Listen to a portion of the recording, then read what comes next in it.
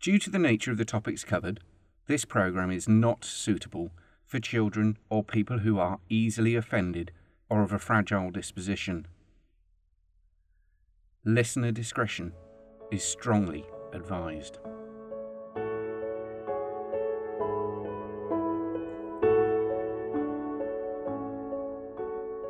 Still at large. Unsolved British murders.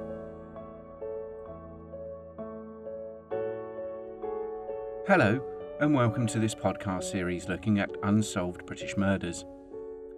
Each episode will take a look at an individual murder or a series of killings that have, despite the best efforts of the various constabularies involved, and for whatever reason, never been solved. In most cases, the perpetrator is probably still at large. Series 2, Episode 9. The Lancashire Ripper, Part 1. We return once more to the last quarter of 1988. On the day that interests us, Jaguar launched their troubled XJ220 to much acclaim at the International Motor Show in Birmingham, a sprawling metropolitan city in the West Midlands. The XJ220 was an idea that several of the engineers at Jaguar worked on in their spare time, to mimic the cars of the Le Mans era in the 1950s, with contemporary styling and engineering. It was initially designed with a V12, but certain financial restrictions ended up with Jaguar putting a supercharged V6 in it. However, it was, for a brief time, the fastest production car on the market. Another supercar to be unveiled on the same day, at the same show, was the Ferrari F40, which seems to be an embodiment of the time. Brash, bold, and a tasteless display of excessive wealth. Coffee tables across the country were being graced by a book that would spark a populist wave of renewed interest in the sciences. A Brief History of Time famously only includes one equation: Einstein's E equals mc squared. The author, the late great Dr. Stephen Hawking, explores the physics behind the cosmos and then the current ideas about the universe's beginning. Using easily accessible charts, illustration and language, the redoubtable Doctor unlocks the story of how the universe came to be and how, even with the vast leaps in technology and ability, we are still faced with mysteries in the outer reaches of space, time, and space-time. At the northwestern end of the M6 motorway in the West Midlands, another and very different mystery was beginning to unfold. It was noon on Tuesday the 18th of October when an elderly couple stopped their car on Winnick Lane, Loughton, near to Lee. Shortly after leaving their car, and mere meters from the road, but behind a hedge on the edge of a farmer's field, they discovered the badly mutilated body of a young woman, although from the remains it was difficult to tell her age initially. She had been killed by 2 stab wounds to her back, but long, deep lacerations crisscrossed her body, and her killer had attempted to decapitate her. Her killer had removed her breasts, which have never been found. Police were later, with the assistance of her grandmother, able to identify the woman as Linda Donaldson, who was 31. Life for Linda had been hard. She had been raised by her grandmother due to her own mother's complications and problems. Linda had married young, at the age of 18, and lived in the Waterloo area of Liverpool. A quiet suburban life on the edge of Merseyside was not for Linda, and after 4 years of marriage, her and her husband divorced. A series of situations and choices led Linda into the unstable and dangerous lifestyle of regular heroin use and relying on the income she could get from working as a prostitute. After leaving the Waterloo area, Linda moved to Toxteth, the borough of Liverpool made notorious by the race riots of 1981. In 1988, little had improved in the area, with drugs and crime both being high and gang-controlled. There were still significant racial tensions and the sense of a loss of community, and it was against this backdrop that Linda set off on the 17th to Canning Street in the Georgian Quarter of Liverpool. Linda didn't have far to go. Her flat was on Canning Street. Canning Street itself is named after the former British Prime Minister George Canning, a 19th century Eurosceptic who, in 1809, fought a duel with a fellow Conservative cabinet member, Lord Castlereagh. Castlereagh was wounded in the thigh. The name Georgian Quarter stems from the style of the architecture of the time, during which King George III was the reigning monarch. Echoes of the former glory of the 18th and 19th century had faded to dereliction, vandalism, and urban dysfunction. The red light zone was regularly patrolled by plainclothes police officers in unmarked cars. At around 11 p.m. on the evening of the 17th, one of the Vice Squad patrol cars saw Linda working her regular patch on Canning Street. Several other women working the street that night said that they had seen Linda with a few clients. One woman in particular recalled being approached by a man whom she described as being 5 feet 11 inches tall, that's around 1 meter 52, aged in his late 20s, and wearing a white polo neck sweater. The man carried a bag, which the woman later told police made a clanking sound that made her feel very uncomfortable. This encounter happened at around 11:30 p.m. This same woman saw Linda at around 1:30 a.m. when she warned her about him. After a brief chat, the woman caught a taxi to go home. As the taxi was driving off, she reported seeing Linda getting into a car in Back Canning Street, a side road off the main thoroughfare. She described the car as being dark in colour. Street lights would have made a correct colour identification virtually impossible. A brown car would appear the same as, say, a maroon one or an olive-coloured car. It is reported that this woman saw only one person in the vehicle, but neither that person or car have ever been traced. This was the last sighting of Linda. Before her death, Linda had appeared on the morning daytime discussion programme Kilroy to discuss prostitution and safety. Let's listen to her now. Police in Liverpool wanted us to walk on a deserted street in front of the cathedral, and then they thought about it and a bit more, and they put us back into the residential area. Well, I certainly don't walk past when someone's got kids around me. I wouldn't dream of chatting up a man right in front of kids.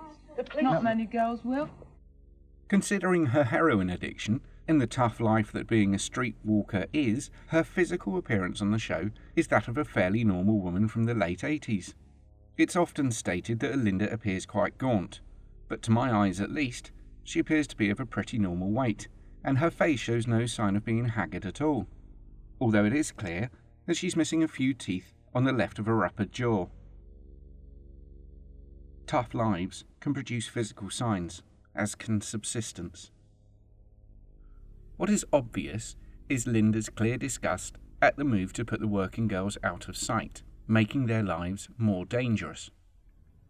From our standpoint today, her words seem ominously prophetic. Linda was well liked by the other women, as well as her regular clients, who all described her as being a caring person who looked out for others, often warning girls about clients they deemed to be dangerous or especially kinky. Prostitution is a dangerous occupation, and many working women keep their eye on each other, and as time goes by, the occupation has become ever more dangerous. There is a perception that the 1970s were an exceptionally dangerous time to be working in the sex industry. But the terrible reality is the level of lethal violence against women working as prostitutes increased dramatically in the 1990s, and even more in the noughties. This is a national disgrace and should be on the front pages of every newspaper. Instead, it isn't even reported on in the same way as a regular murder, although every murder is, by its own nature, extraordinary. And there seems to be a sense of blame on the women who are risking their lives because of their predicament and occupation. It's wrong-headed. The people who are directly to blame for the sudden and steep increase in the murder of vulnerable sex workers are the people who commit these vile and abhorrent acts. Are there so many bitter, angry, emotionally broken people in our society that the sudden upswing in the murder of prostitutes, both male and female, is not newsworthy? There is around 19 miles between Back Canning Street, Toxteth, and Winnick Lane, Winnick. That's a journey of around half an hour, but it seems that Linda wasn't driven straight to where her remains were found. Once her identity had been established, police began the lengthy and time-consuming process of looking for, tracking down, and speaking to witnesses. Appeals were put out in the local press, radio, and TV. A witness came forward to say that they had seen a maroon-coloured Ford Granada Mark II parked up in Winnick Lane at around 5:45. The car appeared to have more than one occupant. Another witness came forward to say that they had seen a maroon-coloured Ford Granada Mark II also parked up in Winnick Lane at about 7:15. This was just 5 hours before Linda was discovered. In relation to the site of Linda's deposition, it was clear that the killing had not been carried out at that location. The substantial and excessive mutilations she had suffered had been performed in a spacious area with plenty of room and plenty of light. Linda, it seems, had been picked up for the sole purpose of being murdered, and that her murder had not been some random act, but planned and prepared for in advance of a suitable victim being chosen. But it could also be the case that Linda was murdered by a person with a lock-up or garage that wouldn't be entered by anyone else. This location has never been identified, and at this point it probably never will. However, it must be remembered that long cold cases can be solved. Media coverage of Linda's murder at the time is rather patchy on the ground, but the surviving BBC Crime Watch segment on Linda begins with the host, Nick Ross, speaking of police looking for her killer, and he stresses this, or killers, implying that there is the possibility of there being at least one other person involved. This is a terrifying and interesting point to make early in the coverage, but we'll return to that later. Another fact that is often reported in the media of the time and since is that the killer might have been trying to emulate that infamous destroyer of lives, Jack the Ripper, due to a mini-series being shown on ITV about the case the evening when Linda was discovered. What isn't made clear is that the episode being shown on the day Linda was found was the second in the series. The show itself is quite entertaining, if you're comfortable with known historical facts being treated with scant regard, and the characters of the real people being portrayed are all too often nothing like they actually were, which, for me at least, spoils what would otherwise be a reasonable production. Each episode was 90 minutes long and broadcast late on a Tuesday night. The passage of 7 days between the broadcast and the savage murder of Linda could give credence to the idea that the killer was, quote, inspired to emulate Jack the Ripper, end quote, as it would have given him or her or them enough time to prepare a suitable location, prepare the necessary equipment, and possibly protective clothing, before heading out to hunt for a victim, with the TV miniseries being the catalyst for the start of a reign of terror. It's a workable hypothesis, although I don't buy into it. There's too much wrong with it.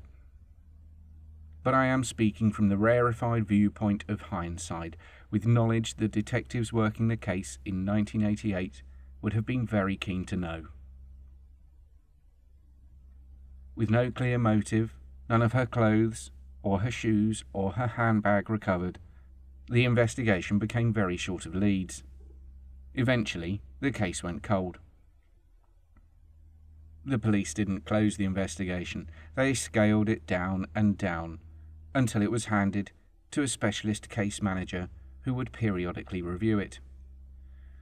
This would be the situation until the start of 1991, when 2 boys, fishing in Pennington Flash, a 170-acre lake at Lee, just under 3 miles from where Linda's remains were discovered, saw some objects floating in the cold January waters. On closer inspection, the objects were found to be 5 black plastic rubbish bags. Inside were human body parts. When the scene had been secured, the required on-site examinations, measurements and photographs taken, the bags were transported to a mortuary for examination. With the body parts out of their wrappings, it became apparent very quickly that the parts all belonged to the same person, a young woman. She was soon identified as Maria Cristina Requena, a 26-year-old mother of one from Manchester. Maria had been working as a prostitute to feed and house her child. It was a desperate act of a young woman trying to do the right thing. Her remains had been found 5 days after she had disappeared on New Year's Day, 1991. At some point between her last being seen and her remains being found, Maria had been dismembered with power tools, having been stabbed repeatedly until she died. The parallels between the two cases were obvious to all. Another young, vulnerable woman had been picked up from a red light area, taken to an unknown location, savagely murdered, her remains mutilated, and then left in the countryside between Liverpool and Manchester. As with almost every murder investigation, the police began with interviewing those closest to Maria, family and friends. It then widened to clients and acquaintances, then appeals for information. But all the leads led nowhere. By 1996, Maria's case had gone cold too, but the similarities of the murder were too striking to be dismissed. Police began to suspect that they had a repeat offender on their hands, so officers took the step to initiate a special investigation unit called Operation Enigma. The purpose of Operation Enigma was to examine every unsolved murder of women working in the sex trade to identify patterns of behaviour, patterns of injury, patterns of victim appearance. They were looking for a serial killer. The Greater Manchester Police began with profiling techniques that were developed in the United States by FBI Special Agent John E. Douglas. The FBI method is as follows, quote, "The process this approach uses to determine offender characteristics involves 1. An assimilation phase, where all information available in regard to the crime scene, victim and witness is examined. This may include photographs of the crime scene, autopsy reports, victim profiles, police reports, and witness statements. 2. The classification stage, which involves integrating the information collected into a framework which essentially classifies the murderer as organised or disorganised. Organised murderers are thought to have advanced social skills, plan their crimes, display control over the victim using social skills, leave little forensic evidence or clues, and often engage in sexual acts with the victim before the murder. In contrast, the disorganised offender is described as impulsive, with few social skills, such that his or her murders are opportunistic and crime scenes suggest frenzied, haphazard behaviour and a lack of planning or attempts to avoid detection. They might engage in sexual acts after the murder because they lack knowledge of normal sexual behaviour. 3. Following the classification stage, profilers attempt to reconstruct the behavioural sequence of the crime, in particular attempting to reconstruct the offender's modus operandi or method of committing the crime. 4. Profilers also examine closely the offender's signature, which is identifiable from the crime scene and is more idiosyncratic than the modus operandi. The signature is what the offender does to satisfy his psychological needs in committing the crime. 5.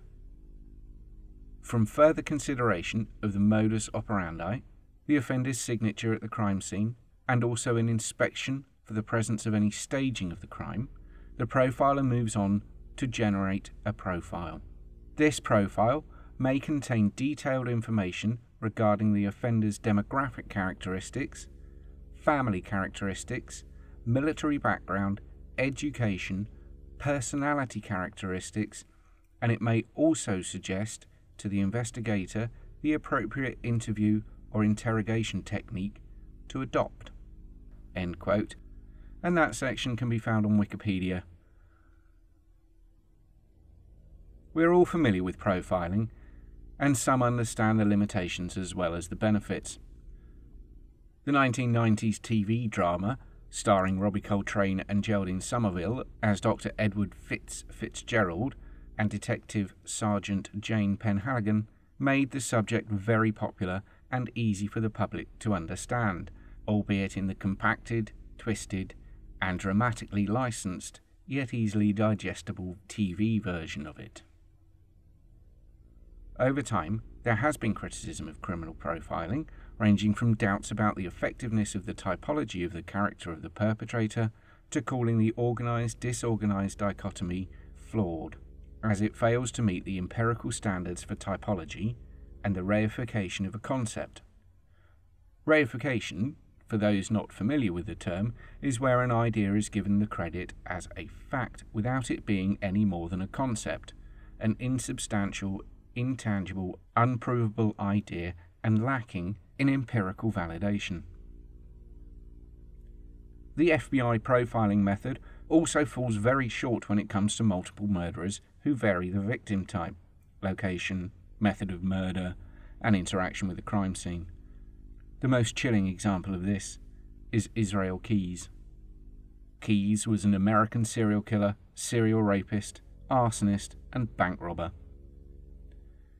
He was born in 1978 and began his criminal career in 1996 at the age of 18, when he violently sexually assaulted a teenage girl in Oregon.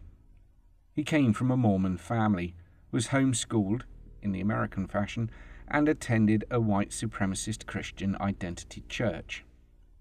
I had never heard of a Christian identity church, so had to look it up. They believe that only people of Germanic, Anglo-Saxon, Celtic, Nordic, Aryan people, and those of kindred blood are the descendants of Abraham, Isaac, and Jacob, and hence the descendants of the ancient Israelites. Which is a bit of a stretch if you ask me. Whether this influenced the young Keyes is not clear, but what is clear is that he was an intelligent, careful psychopath with an understanding of profiling and forensics. To achieve his goals, Keyes would prepare a murder kit, bury it near to his chosen victim or victims, and then not strike for years. He would then take complicated journeys to and from the scenes, making it harder for police to track him. The style of each murder was different. The victim profile was always different, and there were no links between Keyes and his victims. Keyes had shown the world that there is another kind of killer out there, the criminology-aware mimic. It's possible that he was not an isolated case, and that there are many other killers who operate in ways similar to this. Whilst there are problems with criminal profiling, it remains a useful tool for law enforcement agencies around the world.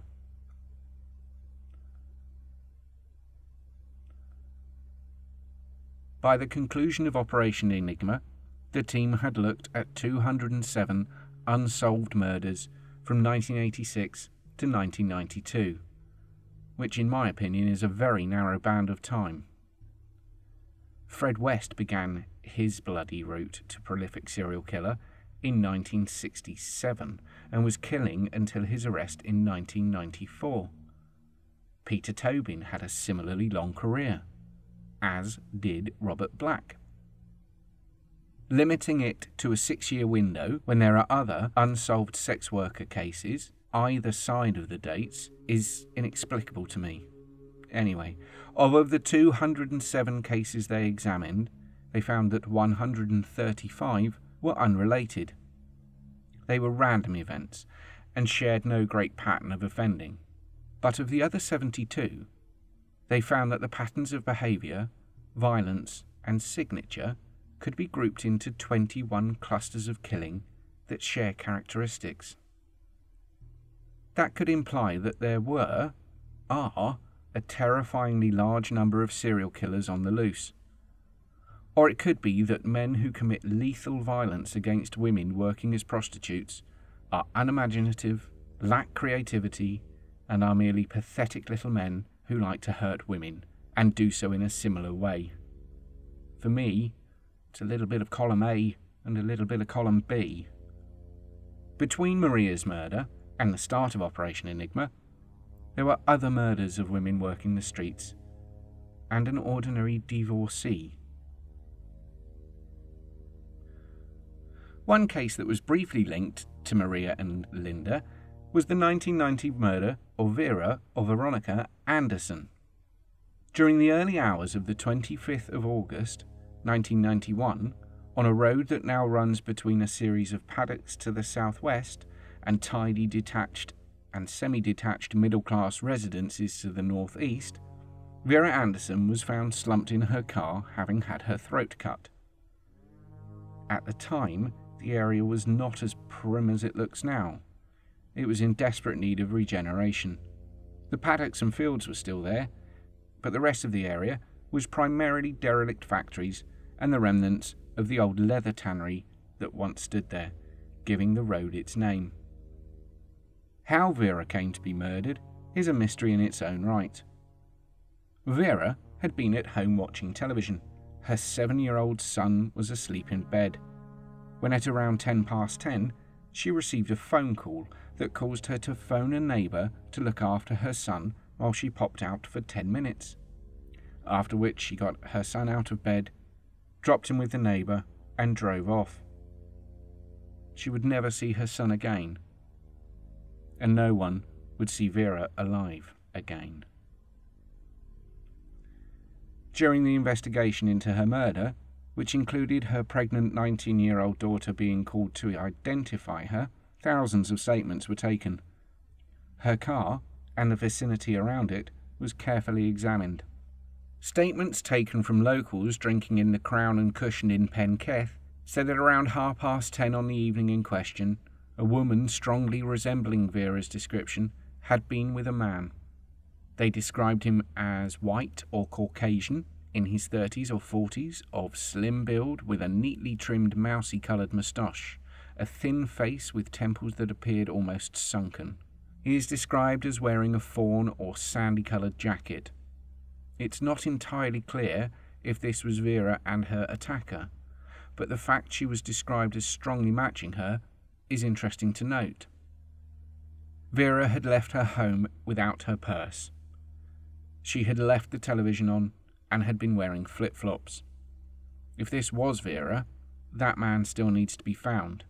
If not, then the couple still need to come forward. At the crime scene, there are a few tantalising clues left. There was a length of sash cord, and from several different sources, I have seen this described as a type of rope used to tie back curtains. But there is a different type of sash cord too. It's a narrow rope used in the construction of casement windows. Those big glass and wooden affairs where the window slides up and down to open, rather than swing out or up. Understanding which it was would be useful, as they may hold a clue to the killer's identity.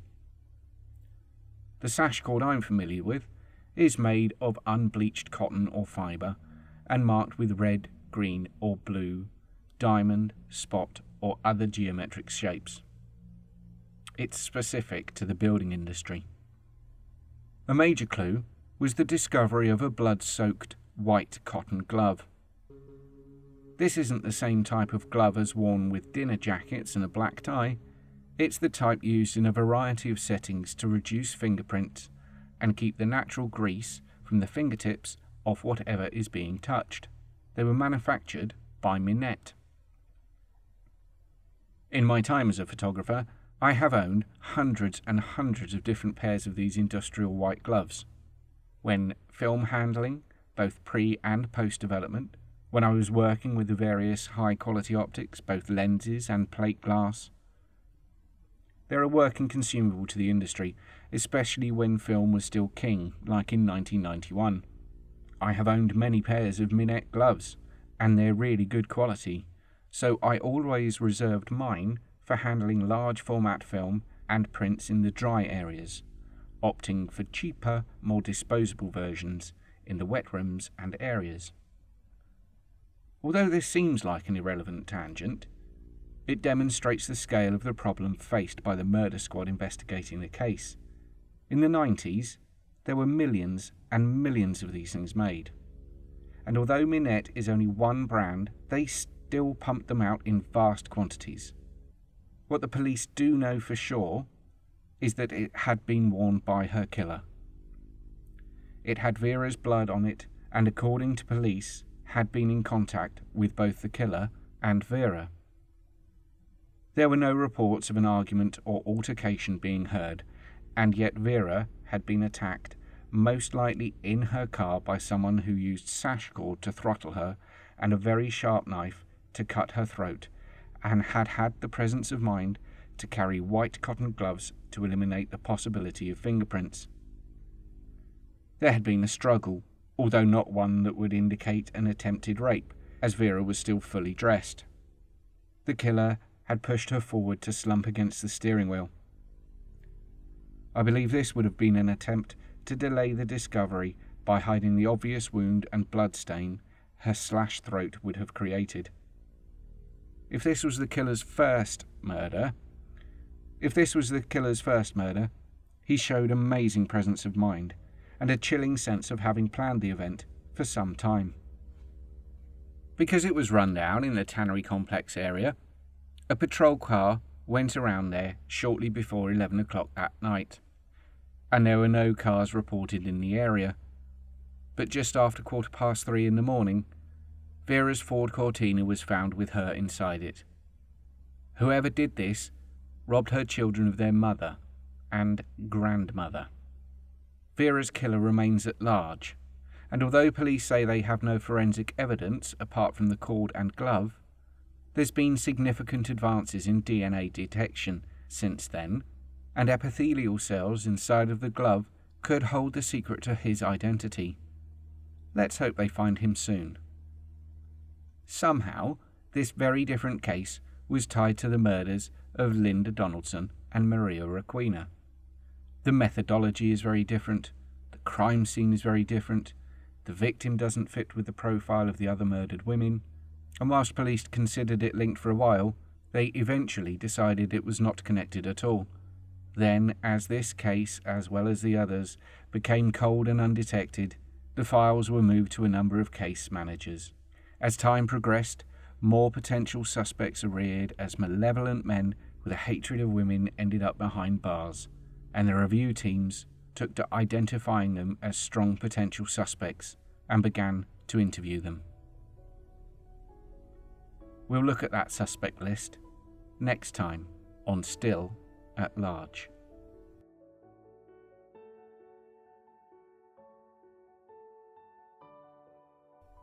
Still at Large is an independent true crime podcast. It is written, presented, and edited by me, Desmond J. Brambley. If you would like to help support the show, please visit our Patreon page by visiting patreon.com/StillAtLargePodcast. You can join in with the conversations on our Facebook discussion group by visiting Facebook Still at Large Podcast. The theme tune is by Duke Deck, an online music AI at dukedeck.com. Incidental music was written and performed by Russell J. White. Links to his catalogue are in the show notes, and some was created by me.